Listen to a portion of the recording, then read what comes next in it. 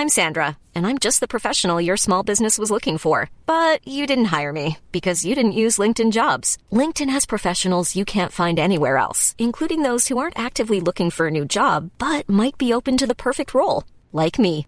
In a given month, over 70% of LinkedIn users don't visit other leading job sites. So if you're not looking on LinkedIn, you'll miss out on great candidates like Sandra. Start hiring professionals like a professional. Post your free job on linkedin.com/people today. Hello, here we are, back for another episode of Managing Expectations, somehow managing to do it back-to-back weeks on time with real audio. Look, who could have saw it coming? This is just incredible production value, an incredible bare minimum that you're getting here after months of hiatus and not happening. There's still no co-host, so there's still work to do. And that's because, well, I didn't plan very well. I was just kind of thinking about doing a podcast today, sitting around, had the energy, had the time. So, that's on me for there being no co-host. Maybe next time. We'll see. I'm not going to make any promises. I'm not always going to go solo because I still don't want to do that. I like hearing from other people. I like talking to other people about soccer rather than sitting here in front of my computer just talking at a microphone. It feels overly self-serious. It feels a little bit crazy. I don't like it. I like talking to other people about the game rather than just kind of expounding my views as if it's a shitty speech by, a politician or something. Last time too, I was just using like QuickTime audio. So not only was I just talking myself, I didn't have the capability of like pausing, continuing. So it was like 45 straight minutes of just my voice going. And then when I was done with it, like I felt fried and I was like, that's probably not the best way to do it. But, in lieu of having a co-host, to try to give it some semblance of a back and forth, some semblance of a collaborative effort, I sought out some questions on Twitter. So like I said, that feels, a bit more collaborative rather than me being a dictator here, even though, I got to pick the questions. I didn't have to answer all of them. So there's still some dictator tendencies. Look, there's a ton going on in the world of MLS. It's transfer season. I'm sure that'll make up a bunch of these questions. I know what you guys want to hear. I know what kind of my value is. But that's good because there's a big old slate of games on Wednesday night. And at time of recording, it's, like 1:30 in the afternoon Eastern.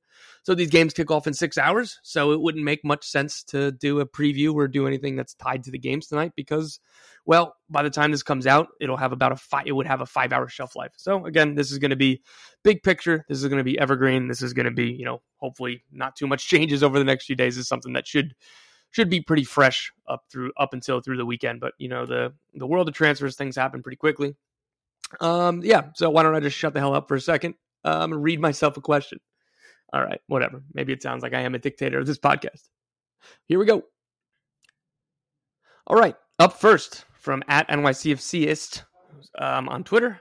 How long does Rooney stay at DC United, especially considering he left the first time because his family wasn't happy here, and they haven't even joined him yet this time around? It's a good question. His contract is through 2023 with a club option for 2024, which is a lot shorter than I anticipated for, somebody with the cachet, the name recognition, the kind of star power of Wayne Rooney.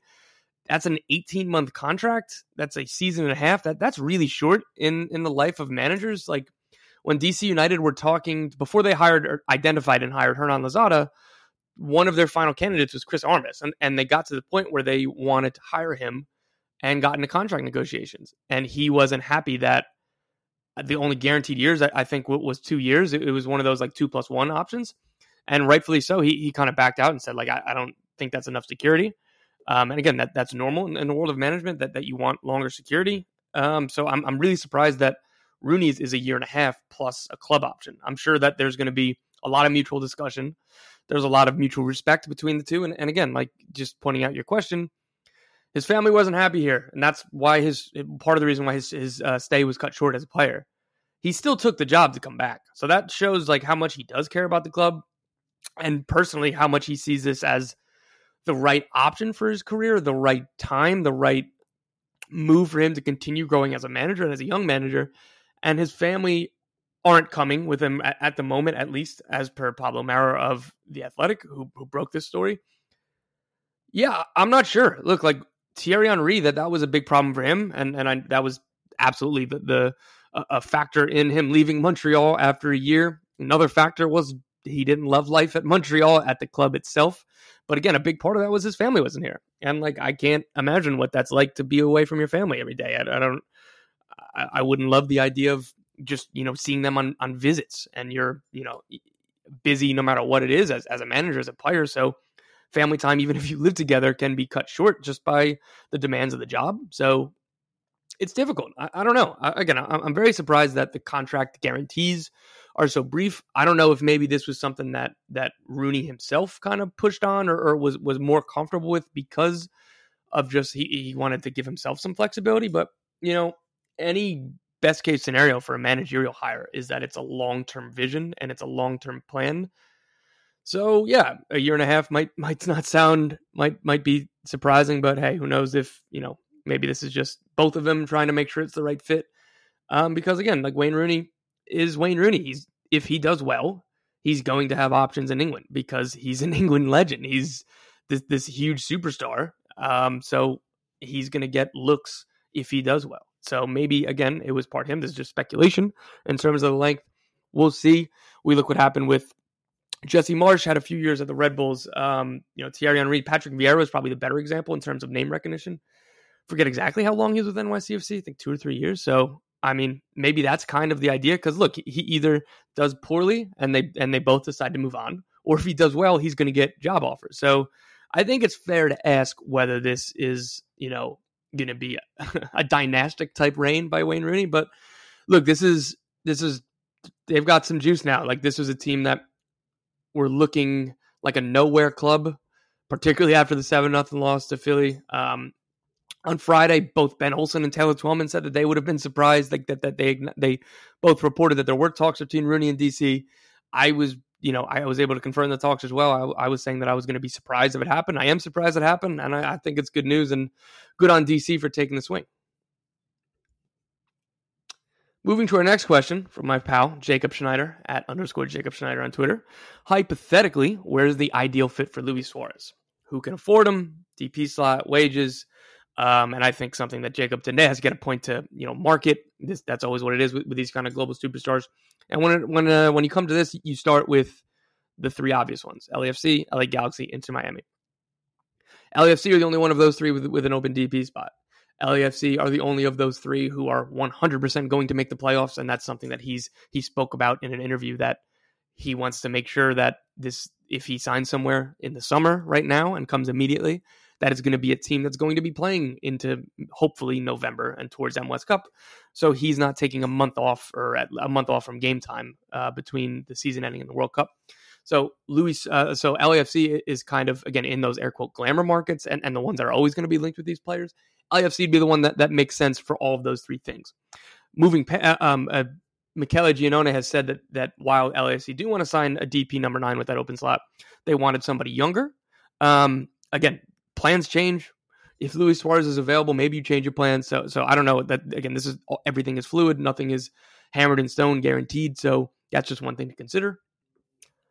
In terms of other teams where it makes sense right now, and this is difficult in the stage of the season that we are, that the playoff line is always going to be tight. You can think about a lot of teams that you'd be shocked if they don't make the playoffs. But if you're Luis Suarez, you need more guarantees. You need teams like LAFC, like Austin, that are so far away, 13, 14 points above the playoff line, that there's no real danger of them falling below, particularly if he signs. But again, that kind of aspect of it does make it difficult. Look, if Tati Castellanos leaves NYCFC, I think that'd be a phenomenal fit. I believe that the club can buy down Maxi Morales' DP charge and make him a TAM player.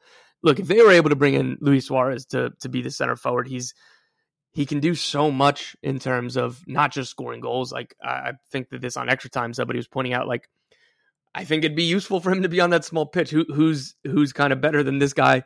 You look at the success David Villa had at this club. It seems something similar. I mean, for me, Luis Suarez was, has been one of my favorite players. That 2013-14 Liverpool season was pure magic. I've been dying and hoping that he was going to come to MLS. I didn't know if it was realistic or not, because obviously the only rumors you really heard were Miami, and you assume 90% of those aren't real. So the fact that he's talking about having offers and considering them is super exciting. So, I mean, LAFC or NYCFC are two of the ones that I think would make the most sense in terms of teams that would be able to pay him, teams that could fit him into the cap right now, and teams who, almost definitely, if not definitely, are making the playoffs. There's some other options, but like Real Salt Lake have an open DP spot, and they have deeper pockets with ownerships. Doesn't seem like a kind of place, a kind of market team that makes sense. It'd be cool. But then, some of the other ones that could make sense that either have money or have the space, like they're kind of too far below the playoff line for him to risk that. And you bet on yourself, but he's a smart guy. He's not going to just assume that just because he gets here, he's going to score 40 goals and they're going to win every game. Like, I was laughing at Weeby on Extra Time being like the idea of like Suarez going into meetings and saying, hey, what's your TAM situation? Do you have all 3 U22 initiative slots? Like he's kind of this like savant in terms of MLS rules and stuff. So I'm sure that people will just be able to convey these things to him. I'm very curious. I do hope that it happens this summer. I hope that he's here immediately. I think that he's, one of the best players of his generation, one of the most interesting players. I know he's polarizing to some people, but I don't know. I'd be hopeful that he comes. And if I had to narrow it down to 2, again, just guesses, not anything from reporting or knowledge, I would say NYCFC or LAFC. Next one, Austin FC from Brock at Rock the Brock G, which is a pretty dope username. What's going on at Austin? What exactly has to happen to get Cecilio Dominguez off the books and get that DP and international spot opened? Can we sell him, or does he have to mutually agree to part ways, in quotes? That's an interesting one. He seems pretty clearly headed for an exit, and it seemed that way already before the reports came out from Brazil that Emiliano Rigoni, probably butchering that, is signing from Sao Paulo on a $4 million transfer, which would make him a DP. On 99.9% likelihood. The Strikers, Chris Bills says it's 99% done, and the 1% would be moving on from Cecilio Dominguez because they can't do this without opening up a DP spot. Now, the background: Dominguez was suspended or placed under investigation by the league, so was away from the team during that investigation into a domestic abuse allegation. In May, the league reinstated him, and he still hasn't returned to the field. He hasn't played. Josh Wolf said he was training and stuff. He was spotted at the game at Q2 last night on Tuesday night, watching on as Austin won 3-1. But again, he's still not in the matchday squad. He still hasn't returned to the field. And for them to be about to sign Rigoni, and as I reported today, they reached out to Spanish club Levante about North Macedonia international Enes Bardi, who's a player that a number of MLS teams, I've come to find out, know about and have on their radar, if not, serious talks or interest or whatever. He's somebody who seems like he'd fit, but again, he'd be a DP. And again, all of that is to say they're clearly operating under the impression that Cecilio Dominguez is about to leave. I guess the most likely would be mutually agree to part ways, just because even if you're a club, say in South America or Mexico or wherever, that's interested in signing him, you kind of know, as long as you have somebody who's reading the news, it's somebody who, is doing a little bit of investigative work in terms of his situation, that Austin are trying to get rid of him. I'm sure his agent is saying that. I'm sure these clubs don't have a huge incentive to, put in a big transfer fee or transfer fee at all. So I'm not sure. These are always, really difficult subjects, and it's difficult kind of to talk about without, where the line is, what the gray area is, what everything means in terms of there was an investigation, but he was reinstated, but he hasn't played. It's all just kind of a gross situation. And it feels weird just talking about him as, air quote, a DP player, just somebody on the roster. So I hope this isn't coming off as insensitive by me doing that as such. But again, the question was, how can they sign another DP without him, and how does he get off the roster? TBD. Again, I still haven't heard much coming out of Austin. I'm dead certain that they're working on it. So, I'd imagine that there's going to be a resolution soon, but as Chris Bills pointed out, the transfer window goes for another 4 weeks. So who knows how long this is going to take? Who knows how long it's going to get for them to get Rigoni? And regardless, he would need to get his visa. That would take a few weeks. So I think it'd be in the best interest of all parties for something to be resolved ASAP. But there is no, deadline coming up this week. There is nothing that is saying, okay, we need to get this done by Friday. We need to get this done by Saturday. So I'm just not sure. I wish I had a better answer. I wish I was, more educated in talking about this. So I apologize. But again, that's kind of where things stand with Austin. Just in terms of on the field stuff, for them to bring in Rigoni, they need to open up that DP spot. They can't They technically can buy down Alex Ring, but they need that third DP to either be a young DP or somebody under the max TAM charge, which Alex Ring is, because they have 3 U22 initiative slots. And they can't do that with 3 senior DPs, which is what Rizzoni would be. Again, a lot of half information or assumptions here. So it's not a fun one to talk about. Let's move on. We got a couple comments from Nashville fans. From Chris Ivy at Chris Ivy 865. No question, just Shaq Moore. And from Travis at FZA NSC. I beg for Nashville news. So those two are tied together. Obviously, Shaq Moore is something that has been reported. It's been, I believe going back to like March, he was reported as somebody with MLS interest. I kind of tweeted something to the effect a couple months ago when I was asked like about Shaq Moore to Nashville. It was, look, if he's coming to MLS, he's going to Nashville. Like the interest, the talks, the rumors, they're all true. Nothing's done yet.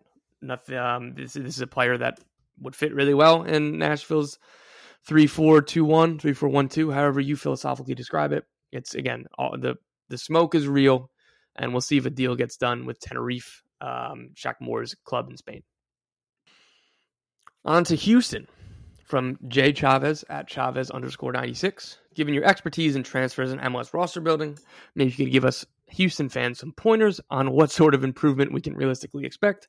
Look, first of all, very flattering calling me an expert. That's kind. I'd not say that. But look, you know how to get your question answered, and that's smart. I commend you. Look, for Houston, and again, for this team that's struggled for a long time, really only had a couple good runs. The Open Cup, the Western Conference Final, and it's been a lot of barren streaks. It's been a lot of hopelessness. It's been a lot of dead ends. I understand that this isn't going to sound very comforting, but my expectations for this team from the offseason under new ownership, under new front office, under new coaching staff, I did not expect this team to be a playoff team in 2022. And my expectations were low. I understand that fans are right to be impatient. They're right to ask questions. But this was a multi-window tear down and rebuild. I like Sebastian Ferreira. I like Hector Herrera. I'm looking forward to seeing those two on a consistent basis, now that Herrera is here. I thought that keeping Coco Carrasquilla was really good. I think Matias Vera is another solid option in that midfield. I'm looking forward to seeing that trio with Hector Herrera. Sebastian Ferreira, I think, is definitely an answer up top. And then there are a lot of question marks on this team around that. Steve Clark was a good signing, but he's mid to late 30s. At what point are you going to need to look for another goalkeeper? Some of the wingers have had moments. Fafa Picault is back in the lineup after being left out tactically of the entire matchday squad. He's had some moments, but look, they need additions on the wings. They need a lot of defensive help. Part of your screenshot in your tweet was about, they could buy down Teenage Adabe. That's obvious. Get another DP spot. Get another high-level player. I would definitely go for a winger, somebody who can, create and score. I know that those players are difficult to find, but I think it's very important to have a dual type of threat with this, like rather than say just a number 10 chance creator or say like a goal-scoring center forward. I think that with Ferreira, who's a very good goal scorer, I think, and will be more so even with more chances, and Hector Herrera as, box-to-box kind of midfielder, I think you need somebody who's going to help take the goal scoring burden off of Ferreira and somebody who can, help chance create so to lessen the reliance on a 35-year-old Darwin Quintero or however old he is. That's just it right now. Look, they didn't do a ton of outgoings in the offseason. This wasn't like Miami where they got rid of 18 players. This was more like Cincinnati where it was, look, it's always going to take a few windows. And I understand why fans might not love that. I understand why fans might be impatient. And, you've been waiting for a while. Things have been tough. That game against Dallas over the weekend was super fun. And I know that the game against Austin wasn't as fun. But look, it's one step at a time.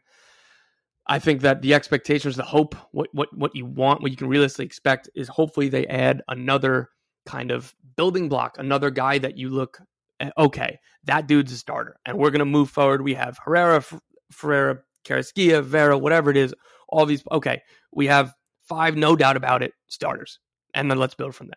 So again, this is something that's going to take a little bit of time. It'll be telling to see what this roster looks like at the end of this offseason. But look, I was saying it for weeks going into kind of Hector Herrera officially being able to debut, the goal was to just stay within the ballpark of the playoff race. Just stay within the ballpark. Make sure that there's meaningful games in the summer. Make sure that the season isn't over early. And part of your screenshot said, perhaps a loss to San Jose might, put you down to the bottom of the Western Conference. They are 5 points below the playoff line right now. And teams between them and the playoff line include Seattle and Portland, who most people are expecting, particularly Seattle. But I expect both of those teams to end the season above the playoff line. So you need 3 teams to drop under the playoff line over the next few months. It's a difficult spot, but all you can ask for is hope. You still got a little bit of it. It's not over, but look, a bad run of form over the next 3-4 weeks, and it might be over. And it might be meaningless games again, or just games that are giving you data for next season, which isn't great considering how early the past few seasons have ended. So I feel for you Dynamo fans, but look, changes on the way, ownership, front office. I think that Pat Onstad and Asher Mendelsohn have done some good stuff so far. They inherited a difficult situation from people I've talked to at the club. They kind of reiterated how much future the previous regime kind of leveraged. They moved forward a lot of allocation money to make moves that didn't work out. So it's not the easiest situation, but it is what it is. Next question from Jake at Jake Boswell 10. If you're a GM, sort out the mess in Atlanta. What do you do? Oof. Do I get a time machine to get Miles Robinson, Brad Guzan, Andrew Gutman, Brooks Lennon to keep them off from injuries? Guarantee them 30 starts, 30 games? No, probably not. I don't know. Look, on one hand, and what I had been saying for weeks, I do feel for them in terms of those injuries. Like, how many teams do you know? Like, again, Miles Robinson is top 3 center back in the league. I think that's a take that most people would agree with. A lot of people would put him 1, 2, whatever it is. I think that him and Walker Zimmerman were kind of the clear 1, 2 at the beginning of the year. Brooks Lennon, I think, is a really good right back. Andrew Gutman's a really good left back. Brad Guzan, what do you think of him at his stage of his career? He's a good goalie in MLS. And Ozzie Alonso, same thing. He was signed for a real reason to kind of add a different dynamic. He wasn't going to play 30 games at his age, but look, he's still an effective MLS player. Those are all players who are out for the season, or mostly for the season. But Ozzie Alonso, Miles Robinson, and Brad Guzan. How do you plan for that? You can't plan for that. It's like Sporting Kansas City. Like they've had mistakes, they've had things go wrong, absolutely. But how do you plan for a DP number 9 and a DP number 10? $12 million worth of transfer fees, just not playing a minute. Like, what do you do? I feel for Atlanta in that sense. But in the other sense, this is a team that spent like $40 million on their attack. This is a team that, they've spent a ton. They're supposed to have an inherent advantage there. They're supposed to be the big bad Atlanta United with Joseph Martinez and all the swagger that they have. PT Martinez didn't work out. Ezequiel Barco didn't work out. They put a lot of resources into Marcelino Moreno, Alan Franco. They haven't been, Tito Villalba and Leandro Gonzalez-Perez. So again, on one hand, I feel really bad about the injuries, and there's no way to plan for that. And like particularly how important Miles Robinson was to this team, not just in his general quality, but the way he plays. Like, he puts out so many fires, and it's just he's this last ditch valve that kind of cleaned up a lot of mistakes. And again, that's the value of having such a good center back, is that center backs and DMs, like if you have a guy like that, like how many mistakes has Diego Chara just erased for Portland Timbers over the last decade? Like how easy must it be? Or how, like, you get to just live your best life if you're playing as a center back or a center midfield partner next to Diego Chara. Like, if you're playing next to Walker Zimmerman in Nashville, like Dave Romney looked really good. I think he's a good player, but like there are a few people better to put next than to play next to than Walker Zimmerman. So that's all difficult. But on the other hand, I'm not sure why they used their last U22 initiative slot on a winger. They have a lot of money committed to the attack, and I don't want this to come off as slander of the poor player, because it's not his fault. And maybe he'll be a good player, and maybe he'll be a good signing, and this will sound stupid, but like, this is a team that pretty desperately needed center backs, defensive midfielders, defensive help. In general, this team missed out on a lot.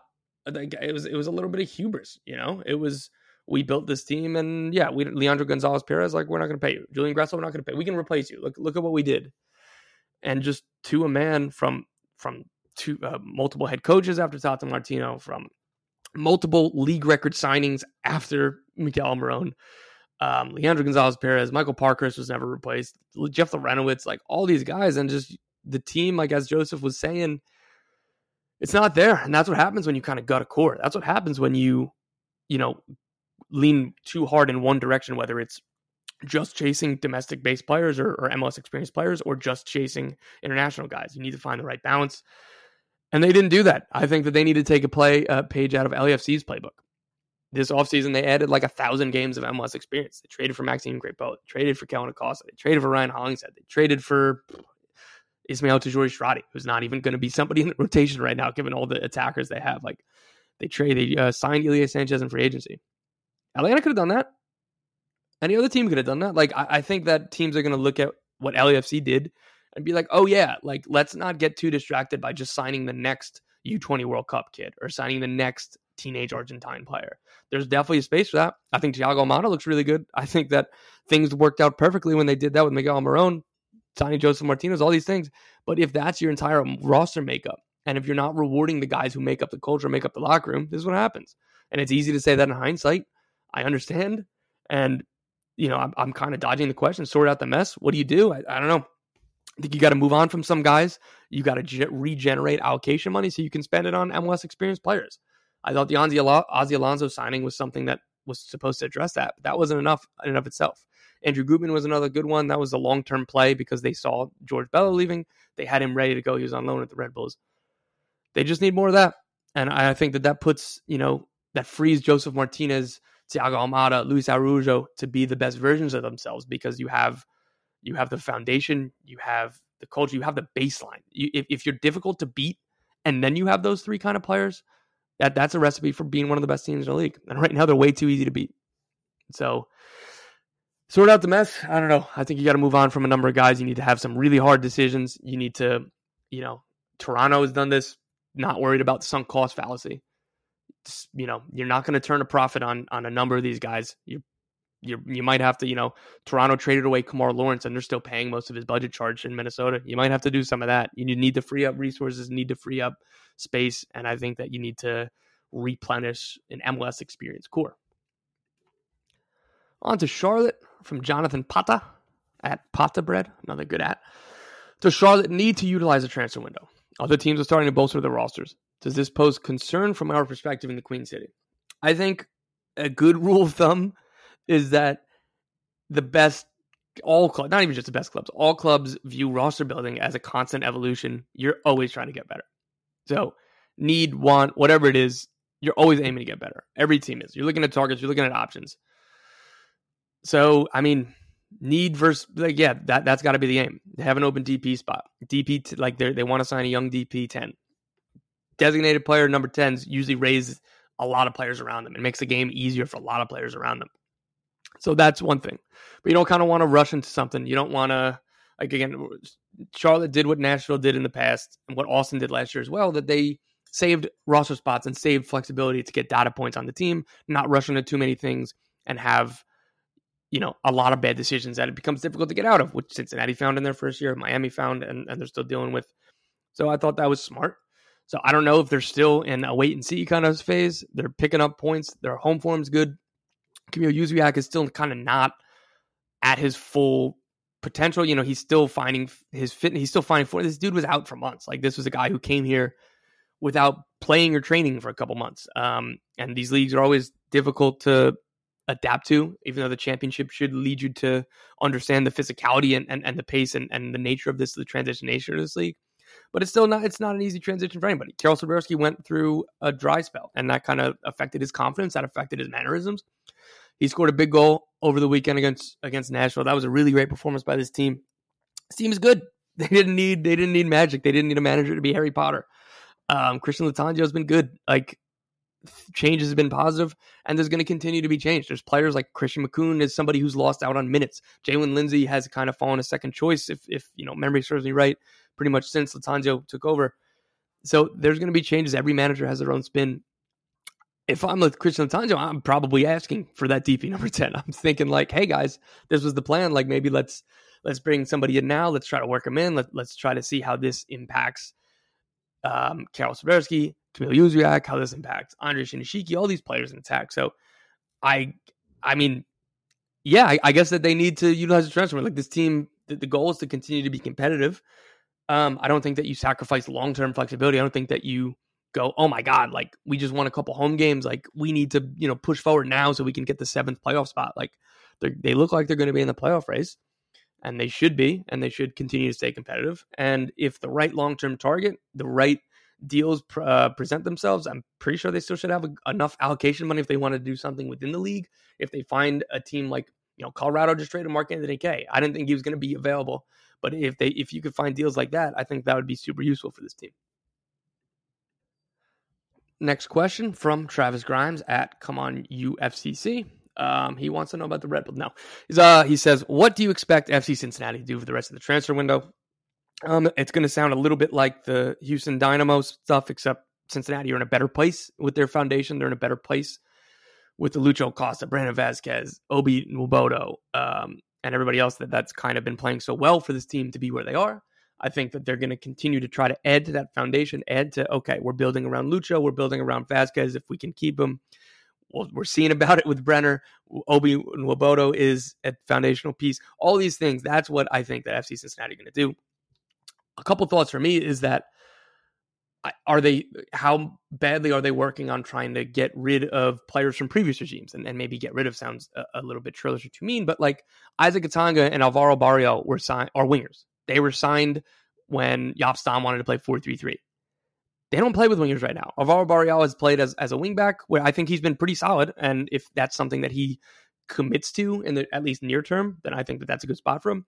And Atanga hasn't played very much. And both of them have, again, they're not playing in natural positions. So if they're able to find better homes for those players, but Atanga was bought for like $5 million. That's a difficult thing. Like, what are you going to get back? $1 million GAM or whatever it is. I understand that these things are hard. But if they're able to kind of move on from some of these things, free up assets, they already have a U22 initiative slot open.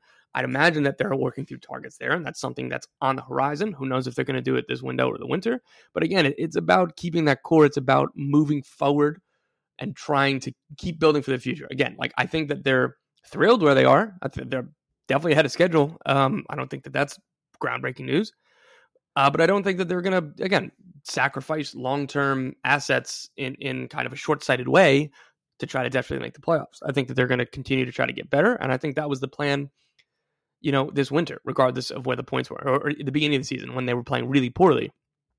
I think that was still going to be the plan. Like, if they're able, like Matt Miazga is somebody they're interested in, I'm not sure if they're going to be able to get a deal done, whatever it is, like that's somebody who would be another foundational piece. Like, I think that that's what they're looking at now, just continuing to overturn the roster and continuing to kind of build towards something cohesive so that next winter, you don't need to bring in 8 new players, 10 new players. Like that's the goal for every team, is to have a foundation and make 2 or 3 signings every offseason.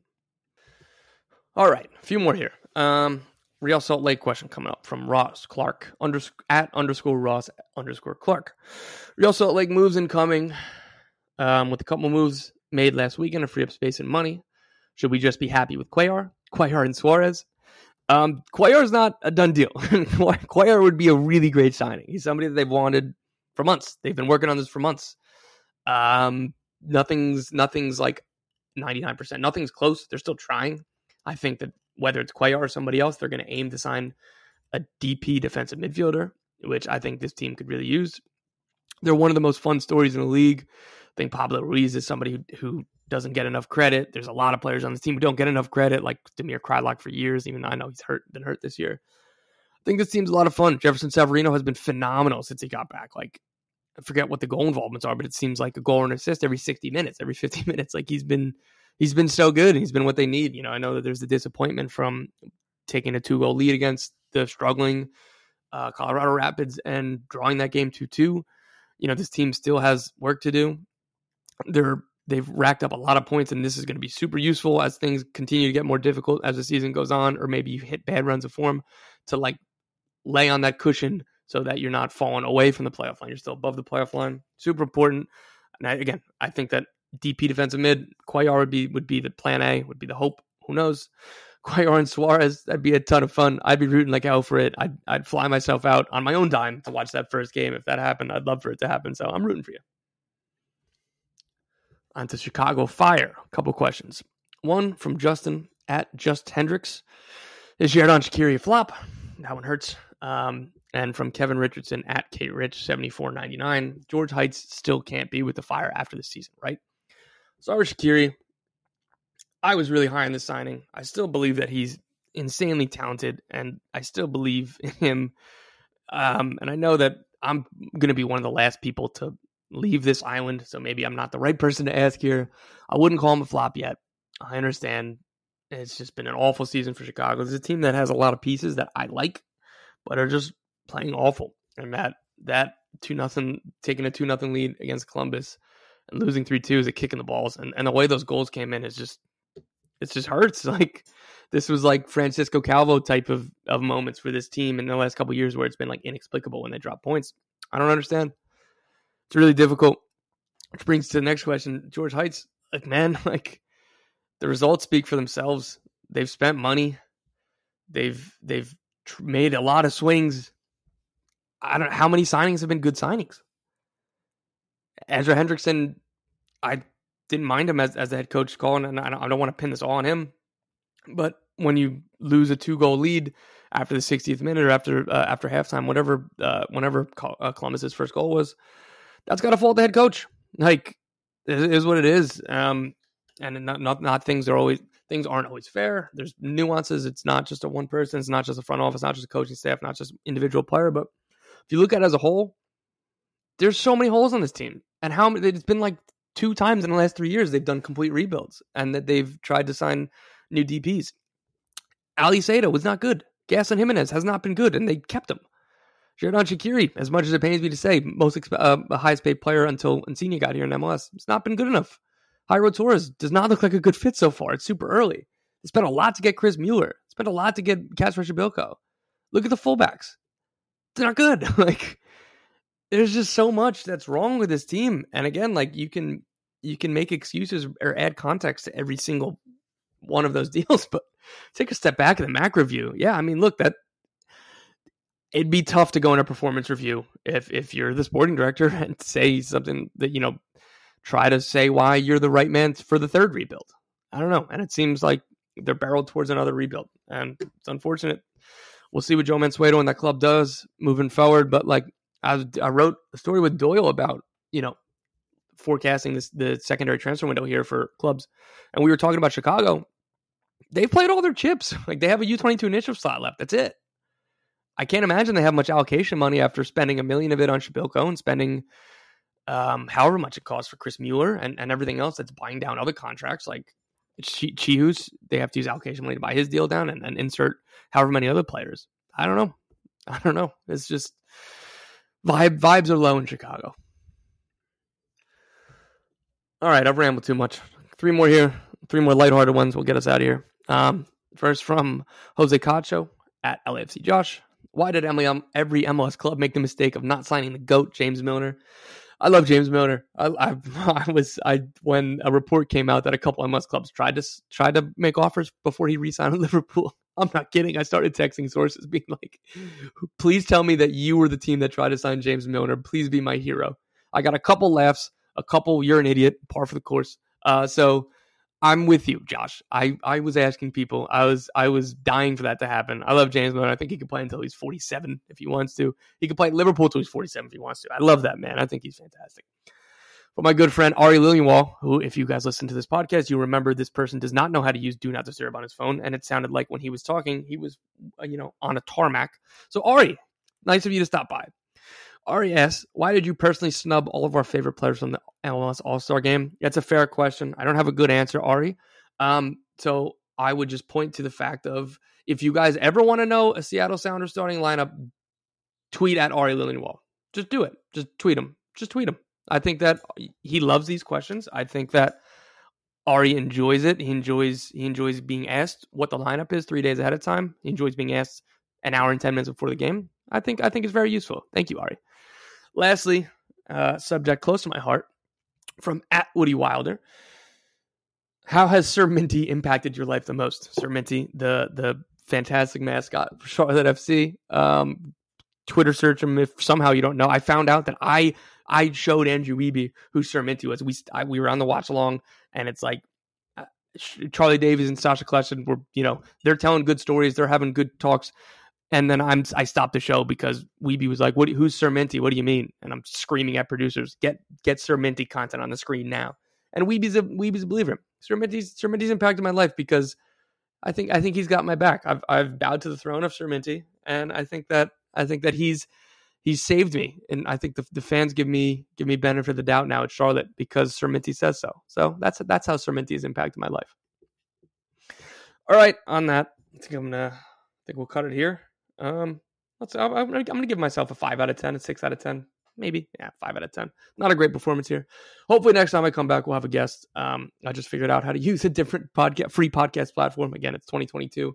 I think 13-year-olds know how to do this better than I do. So look, you're all along for the ride, and you can say that you got in when it was at the ground floor, and then you got upgraded from the ground floor to the secondary basement. We're just moving on up here. All right, guys, enjoy the MLS. Even when we're on a budget, we still deserve nice things. Quince is a place to scoop up stunning high-end goods for 50 to 80% less than similar brands. They have buttery soft cashmere sweaters starting at $50, luxurious Italian leather bags, and so much more. Plus, Quince only works with factories that use safe, ethical, and responsible manufacturing. Get the high-end goods you'll love without the high price tag with Quince. Go to quince.com/style for free shipping and 365-day returns.